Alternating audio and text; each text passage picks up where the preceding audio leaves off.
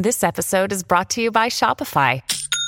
Forget the frustration of picking commerce platforms when you switch your business to Shopify, the global commerce platform that supercharges your selling wherever you sell. With Shopify, you'll harness the same intuitive features, trusted apps, and powerful analytics used by the world's leading brands. Sign up today for your $1 per month trial period at shopify.com/tech, all lowercase. That's shopify.com/tech. Look, Bumble knows you're exhausted by dating. All the must not take yourself too seriously and 6'1" since that matters. And what do I even say other than hey? Well, that's why they're introducing an all-new Bumble with exciting features to make compatibility easier, starting the chat better, and dating safer. They've changed, so you don't have to. Download the new Bumble now. Hello, everybody. This is Marshall Poe. I'm the editor of the New Books Network. NBN listeners like to read books and buy them. So we thought we'd tell you that right now, our friends at Princeton University Press are having a remarkable site-wide sale. You can get 50% off books, including ebooks and audiobooks, with the code 50, F-I-F-T-Y, at checkout until May 31. You can save some real money on Princeton University Press books. I encourage you to go there and check it out. Welcome to the New Books Network. Hello, everybody, and welcome back to the New Books Network in Science, Technology, and Society, a podcast channel on the New Books Network. I'm your host, Jake Channinson, and today we'll be talking with Dr. Alice Marwick, an associate professor of communications at UNC, about her new book, The Private is Political: Network Privacy in Social Media. Alice, welcome to the show. It's great to be here. Thanks. I was wondering if you could begin the interview by telling us a bit about yourself and the work you do. Sure. So I have been studying social media as an academic since 2003. Before that, I worked in the tech industry, and I went to graduate school specifically with the idea of exploring computer-mediated communication. And so my work has taken me in a lot of different areas. My first book was an ethnography of Silicon Valley. My next book is going to be on far-right online radicalization. But what unites all of my work is a deep interest in the sort of shift to communication through commercial social platforms and the types of impacts that's had on the way we communicate with other people, the way that we see ourselves and our identities. And The Private is Political is obviously an outgrowth of those interests.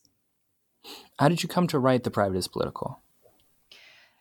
Well, honestly, I was trying to come up with a topic for my second book, and I wasn't feeling particularly inspired. And I had been writing this sort of series of papers on privacy, starting when I was a postdoc.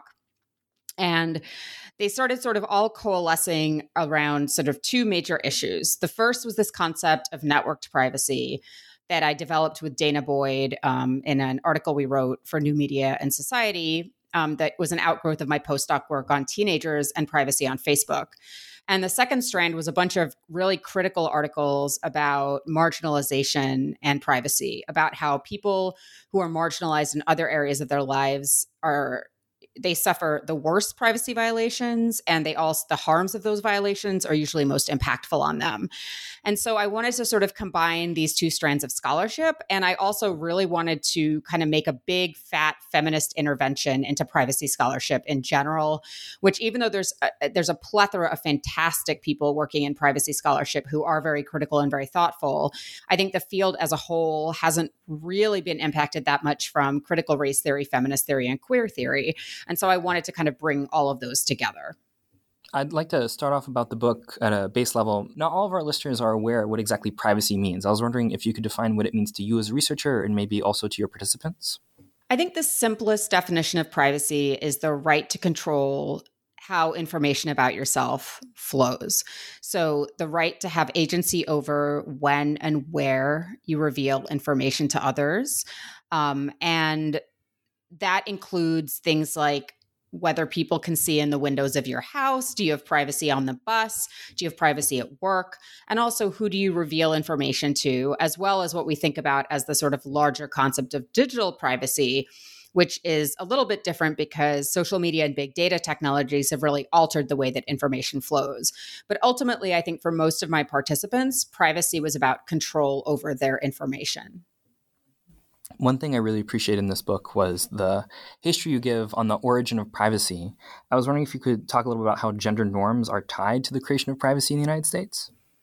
Sure. So this came from the work of a number of other scholars. And I was really inspired when I read Anita Allen's original piece, How Privacy Got Its Gender, which looks at the sort of the most cited law review article of all time, the Right to Privacy, the Brandeis article. And this article is very much seeped in sort of what we might think of as Gilded Age norms, where there was a upper middle class ideal of the private sphere and the public sphere that was very gendered. It was sort of rooted in the cult of true womanhood, which was, again, sort of an upper middle class, white, obviously, Northeastern ideal that women were sort of the guardians of the domestic sphere of the home, that they sort of held on to morality, that they were sort of responsible for inculcating their husbands and children into this morality. But as part of that, they weren't supposed to participate in public life. So what Anita Allen does in her piece is she sort of shows how these gendered norms played really deeply into the Brandeis piece and the sort of modern concept of the right to privacy. And that, you know, when we think about who is entitled to privacy, it was people who were moving from the domestic sphere into the public sphere, which was men. And again, these norms, when we think about them, are really specific. People of color, and women and white women have very different expectations of privacy in the public and private spheres. Even for white women, if they were sort of ensconced in the home, that home could be a place of surveillance. It could be a place of abuse. It could be a place where they didn't sort of enjoy, you know, a man's home is his castle, this idea of ultimate privacy. A lot of people are surveilled and watched within their houses. And at the time, even though there were lots of women, like domestic workers, and women who worked in factories and things like that. For upper middle class women, there was this assumption that you didn't work outside the home. And so there wasn't access to the public sphere. And by sort of breaking all of this down, we see that a lot of the early privacy legislation was really concerned with violation of genteel women's privacy. It was about, should portraits of women be used on advertising? Can newspapers print pictures of socialites, things like that? And what you end up seeing is that some of the earliest privacy legislation is supposed to protect the gentility and domesticity of women. But there were a lot of very sort of innovative, perhaps, or spirited women who did not live their life in adherence to these norms, who were able to sort of use those stereotypes to their own, you know, to their own benefit by saying, well, look, I am a modest woman. You can't use my visage in this product because it would violate my modesty, even if really they didn't want it done for a variety of other reasons. And I think that these gendered and raced assumptions about privacy have sort of continued through the ages, even as our conception of privacy has changed. Fast forwarding to today, what is networked privacy? So networked privacy is the fact that we no longer have individual control over our privacy as a result of social media and big data technologies. These technologies exist to connect disparate pieces of information. They are, as Wendy Chun says, they are leaky. They are leaky by design. They are supposed to leak. They are supposed to connect things. And when privacy exists in this sort of networked space, even if you have meticulous control over information that you provide about yourself, online or off, it's still able to spread without your consent. People are social beings and they talk about each other, and they do that in person as well as online. So even if you never post a photo on Facebook, it's very likely that some of your friends or family have, or that you may have appeared in the background of a photo or something like that. And now that we have complex facial recognition technologies, those photos can be identified even if they aren't posted by somebody who's tagged you. So the idea of networked privacy is that data is connected through social technologies and big data technologies, and that removes our individual control over information. How do legal and technical protections fall short of protecting users these days with network privacy in mind? So in terms of social technologies, generally there's this presumption that you are in charge of protecting your privacy, that if your privacy is broached, it's because you didn't do a good enough job protecting it. So you didn't configure your Facebook settings correctly. You reused the same password on two different sites. You didn't use a password manager. You used social media when you shouldn't have. I was interviewed by a journalist the other day, and he asked me what privacy protections I engage in. And I said that I used a password manager and I use a 1Password. And he immediately began castigating me, saying that I can't believe that you store your passwords in the cloud. How can you do that? You should be running a private home network and storing your passwords in an encrypted file that's only accessible in your home. And I'm like, nobody does that. Like, I'm a privacy scholar and I don't even do that. The expectations for what we're supposed to do to protect our privacy are completely unrealistic. And even if you adhered to the absolute best practice of every cybersecurity expert in the world, the most paranoid person ever, they would probably still fail. And so I have this concept of privacy work in the book, which is one of the concepts I am most proud of, which is sort of the labor that people do to attempt to achieve their desired level of privacy. And we're constantly told that we have to do this privacy work, that we must do this privacy work. And when whatever amount of privacy work we do inevitably fails, we're then blamed for it. When the real blame should go to the tech companies that are harvesting data and the US government, who have been completely unable to pass any kind of comprehensive data privacy legislation. And when they do propose data privacy legislation, it's usually sort of rooted in moral panics, or it's completely, not tied to the reality of modern technology. So this presumption that we have individual control has really undermined our ability to achieve privacy for everybody. I'm so glad you mentioned privacy work, because this was one of my favorite concepts that I got from your book. I was wondering if you could tell us where you came up with the idea of privacy work and a few examples of privacy work that you found throughout your research. Sure. So I had written a couple of papers with Esther Hargitay, and we were using these like really clunky terms like privacy protective attitudes and behaviors, which doesn't exactly like roll off the tongue. And while I was working on the book, I was reading this really fantastic book by Fiona Vera Gray called The Right Amount of Panic. And that's a book where she talks about safety work, and it's about the work that women and girls and sort of femme presenting people do to keep themselves safe. Like the idea that you're always looking, should you have your headphones in? Who's sitting next to you on the bus? Like, is it dark out? You're always kind of making this calculus to protect yourself. And then I started thinking about the work on invisible labor and the invisibilizing of labor. And there's like this great tradition of feminist sociologists in the 70s and 80s talking about how certain types of labor are strategically made invisible. So emotional labor, relational maintenance, housework, that there's sort of these types of labor that aren't recognized as work.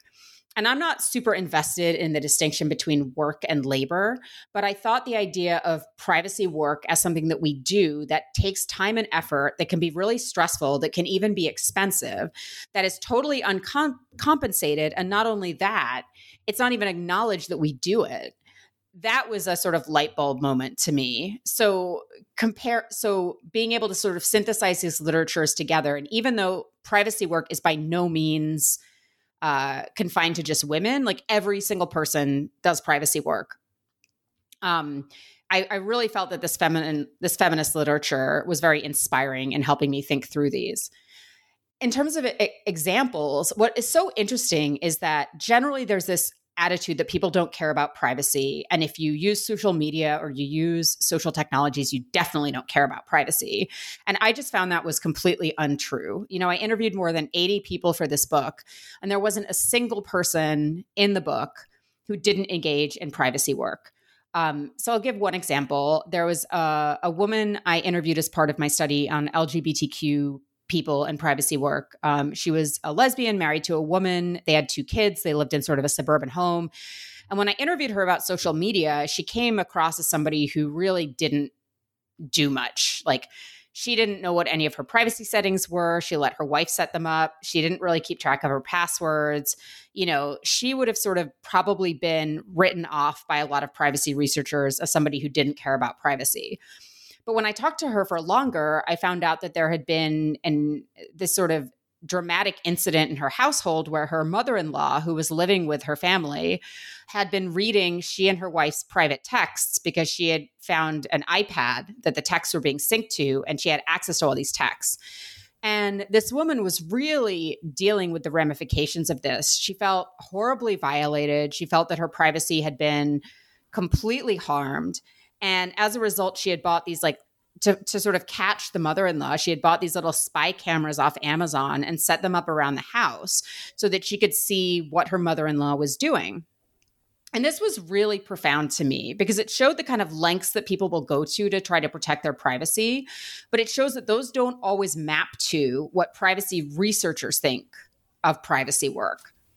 Another person I interviewed was a homeless person, and they were a kind of atheist, pansexual, sort of artistic person, but their family was very religious, Southern Baptist, conservative Southerners.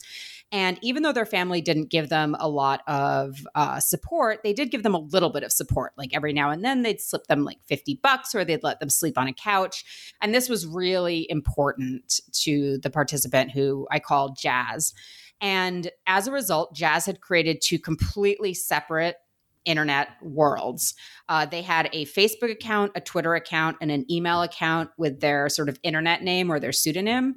And then they had a Facebook account, a Twitter account, and an email address with their sort of birth name and their gender they were assigned at birth. And they kept these completely separate. They never posted from the wrong account. They constantly were auditing the accounts to see who was friends with who. They were super, super careful about it. And that's a level of caution and care, I think, that most people don't have to do. But because the stakes were so high for them, they felt like this was the type of privacy work they had to do to maintain their privacy. At the same time, where they felt most comfortable was at Starbucks. They felt that that was a place where they had, I don't know if they had privacy, but they felt comfortable being themselves. They could use a bathroom there. They didn't feel surveilled. And that doesn't map at all to our sort of understanding of the public sphere and the private sphere, or the public and the private, where we typically talk about these things. So I think privacy work helped me get at some of these nuances and subtleties in the way that people live privacy, as opposed to this sort of very clinical or legal definition of what people must do to protect their privacy. Speaking of how people live privacy, how is privacy unequally distributed? So when we think of privacy, there's this sort of presumption that you're talking about upper middle class people. So you live in a house, you work in an office, you drive a car to work. But those things aren't true for a large percentage of the population. You know, a lot of people take public transit, which has cameras on it. A lot of people live in apartments or complexes where they don't have a lot of privacy in the hallways or in the backyard. Maybe they share their room with somebody. And maybe they work in retail where there's a ton of surveillance, or on a factory floor, or, you know, in a variety of other sort of spaces where there isn't a lot of privacy. So automatically, by virtue of social class, you find that middle and upper middle class people have more privacy than poor people. And this is magnified if you're talking about people who are trying to receive any type of government assistance whatsoever. If you're applying for SNAP benefits or social services or any other type of government assistance, you're often put through the sort of gauntlet of questioning that can be incredibly personal about, like, your relationships, your sex life, what you eat. how you parent your children, things that a lot of middle and upper middle class people would think of as horribly intrusive, as well as mandatory drug testing. Your home can be searched, things like that. And there's a fantastic book by Kiara Bridges called The Poverty of Privacy Rights that really informed my thinking on this area, as well as Virginia Eubank's book, Automating Inequality, which talks about how big data is incorporated into algorithms that determine welfare benefits and how those algorithms are biased because poor people are more likely to be in government databases. They're more likely to have been incarcerated. They're more likely to have police records. They're more likely to have all these other kinds of information that just doesn't necessarily exist for middle and upper middle class people. And this is obviously compounded if you're a person of color, if you're an LGBTQ person, if you're an undocumented immigrant, if you're a Muslim American. There are lots and lots of different social groups that are deemed almost by just their very existence that they don't deserve privacy. The sort of ideal privacy subject is the white middle class man that Warren and Brandeis were writing about. It doesn't tend to be, a Black queer trans woman or a undocumented Mexican farm worker. And just by virtue of the environments in which those types of people live, they're subject to more privacy violations, and it's harder for them to counter privacy violations when they do happen. Continuing along this vein, would you mind talking about the taxonomy of harassment that you lay out in your book? Sure. So I've been working on harassment for a while, and I kind of shoehorned it into the book a little bit because I really wanted to write about it. And I originally sort of thought about harassment in terms of women, because when I started working on harassment, it was sort of in tandem with Gamergate and harassment by male supremacist groups. And I had this whole theory that women were subject to far more hate and harassment. And that is definitely true in some spheres. Like in the gamer sphere, I describe what I call everyday harassment, which is just like there are some spaces where women just get harassed by virtue of them existing. There's a lot of studies by Jessica Ringrose in the UK and others showing that young women, like teenagers and girls, often experience harassment every day at school just by virtue of being in school. So that's sort of everyday harassment. Then there's dyadic harassment, which resembles the sort of stalker model of harassment, which is like when one person is harassing another person. So there's somebody who's targeted you, and there's harassment, and they're sort of harassing you over a long period of time. And then finally, there's networked harassment, which I've written about extensively elsewhere as well. I have a paper called Morally Motivated Networked Harassment that came out a couple of years ago. And in it, I talk about the idea of when a target is harassed by a network of people. And that could be a network united by, they all follow the same YouTuber, or they're all connected in a Facebook group or a Discord or a subreddit or something. But the point is that you're getting maybe one or two messages by each of these people, but they add up to like thousands of messages. Now, as I was doing the Morally Motivated Networked Harassment project, I was interviewing all these people who had experienced harassment. And what I realized was that even though there is a connection to gender, which I call an attack vector, I'll talk about that in a second, all types of people, all genders, all sexualities, all races suffer from harassment. And that's true across the ideological spectrum. So people on the left harass people on the right, people on the right harass people on the left. And then there's this really big group of harassing incidents that don't map to political categories. So like fandom, for example, is rife with harassment. I was talking to a trust and safety manager from a popular chat platform, and I asked them, where do you see the most harassment? And I was sort of expecting that they would be like, oh, incels or like white supremacists. And they were like, cosplay. Cosplay is where we see the most harassing incidents. And so even though, I came into that project, and the chapter is focused on gender, specifically on women's experiences of harassment, women and sort of non-binary genderqueer people. What I found was that harassment is something that happens to people across the spectrum.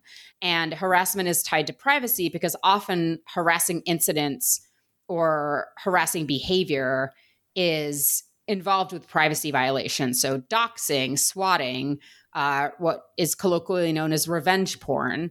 There's all these things that attempt to embarrass people or to make their lives more difficult that involve revealing formerly private pieces of information about them. And the law is very ill-equipped to deal with any of these types of harassment, even dyadic harassment, which you'd assume you'd be able to use like stalking laws to combat, is still not very strong, very difficult to prove, and was not very helpful to the people that I interviewed who had experienced it. What sort of privacy work did these people have to undergo or chose to undergo experiencing these different levels of harassment? So the woman that I interviewed who was experiencing dyadic harassment had possibly the most intense privacy work of anyone in the study. She had enrolled in the Safe at Home initiative, which has been implemented in a variety of states. It allows victims of stalking, domestic abuse, intimate partner violence, etc., to prevent their address being published in any kind of public database or anything like that. She used a PO box rather than a mailing address. She was changing her name so that any information about her that was put online wouldn't be associated with the name that her stalker knew her under. She had a security guard escort her to and from her car. She didn't store any information in any browser. She used a clean browser basically every day. I mean, it was really intense. She had never actually replied to this person, and she had spoken to the police about them dozens of times. And she basically told me that no matter what, the stalker wasn't going to stop until he was dead or she was dead, that she knew no matter what, she couldn't protect herself from him, that he would always find her.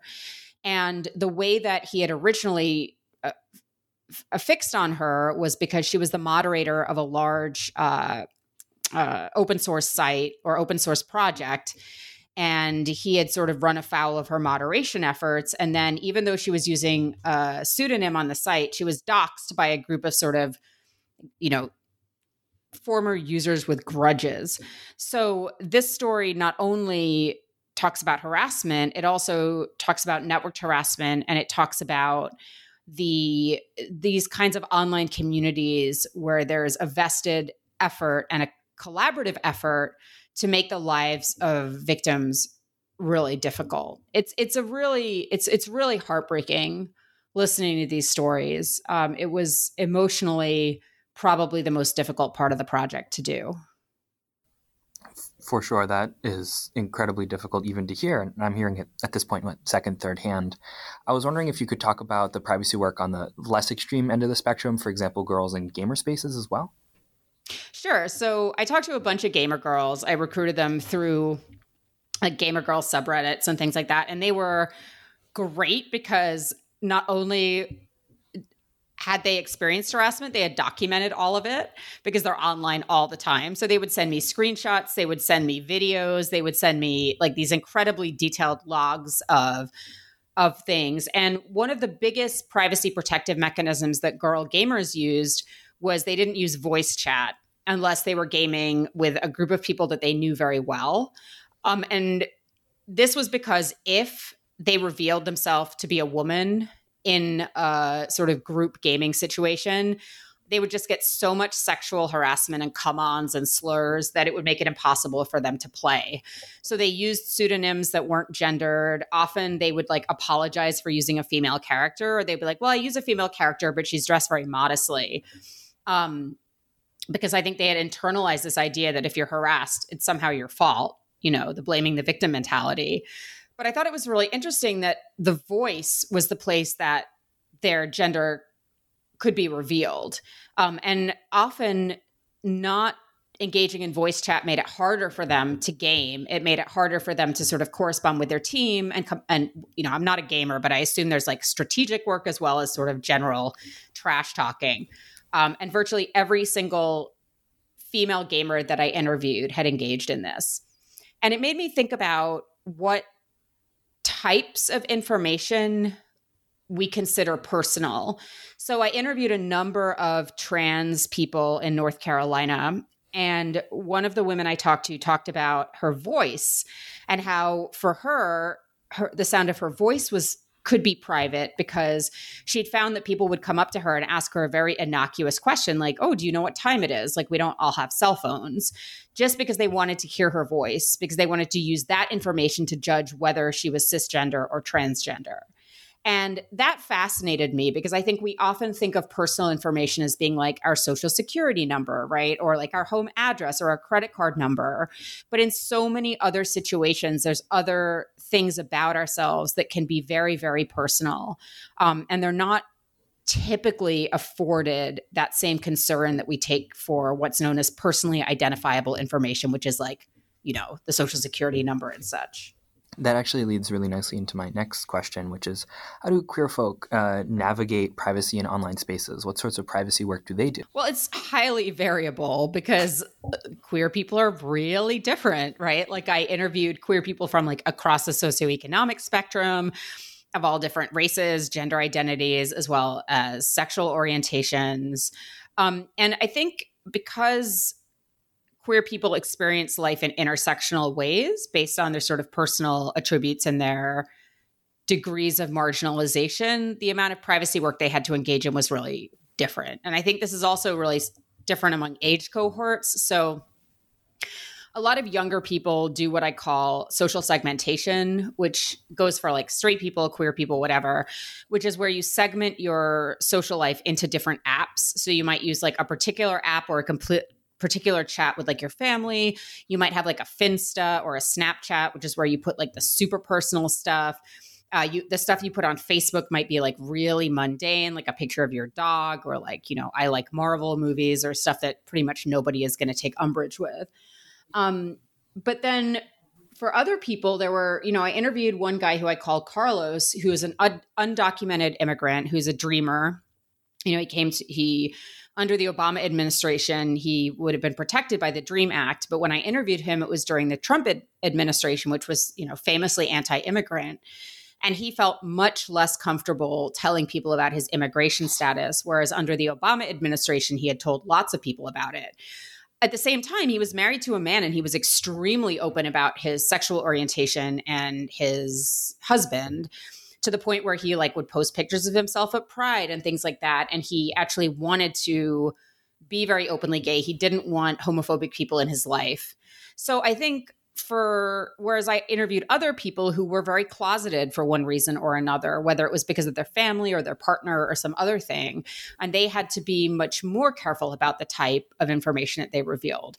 So I don't think you can really make big generalizations. The one thing I did find was that a lot of people used social media to come out, whether they were coming out as gay or bi or queer, or coming out as trans.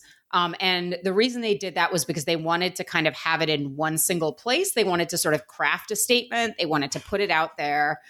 And they wanted absolute control over how the information disseminated. They didn't want it to disseminate through, most of them didn't want sort of rumors. They wanted like a nicely crafted statement, put it on Facebook. Everyone can read it. They can answer all the questions about, their identity at that point, and then move on. But I saw a really wide variety of privacy work in the queer population and in the different types of people that I talked to.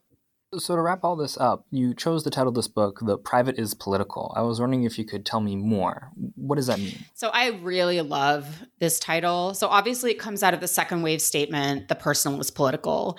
And when second wave feminists used this term, what they meant was there's all these issues there's kind of two different ways of interpreting it.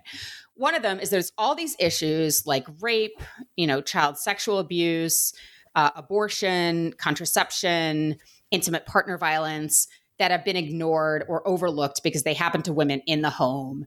And we want to bring these things out into the light. We want to cast light on them. We want to make them public issues. We want to make them issues that are of public discussion, that are on people's radar. And the second sort of meaning is that the things that happen to you are not individual. They are part of collective systems. And if you're a woman and you're experiencing sexist incidents, or you're a person of color and you're experiencing racism, those aren't a bunch of individual actions, right? Those are systems. They're systems of oppression. They're systems of patriarchy. They're They're systems of misogyny. They're systems of white supremacy. And with The Private is Political, I wanted to make that call back to second wave feminism. I wanted to acknowledge the very deep feminist work on privacy that has come before us, a lot of which took place during the 80s around the public-private divide, and a lot of which doesn't get a lot of traction, doesn't get cited a lot, it doesn't get talked about a lot.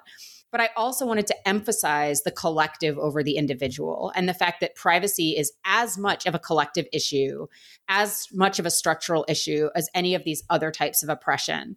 And that as long as we consider privacy to be something that we can solve individually and we don't imagine collective solutions and we don't think of it as a collective project, we're not going to be able to achieve it.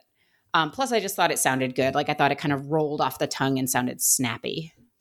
I think it's particularly snappy. If people want to find this book or find more about your work, where can they go? So they can order the book anywhere books are sold. It's Yale University Press, but it's sold on Amazon, bookshop.org, anything like that. My website is tiara.org, tiara.org, tiara like a crown. That has almost all of my publications on it, plus lots of extraneous personal information about me. And then on whatever is left of Twitter, or X, I should say, and Threads and Mastodon, I'm at Alice Tiara, ALICETIARA. That's great. Alice, thank you so much for coming on the show today. Thanks so much, Jake, for talking to me about my new book. It was my pleasure. Bye now. Bye.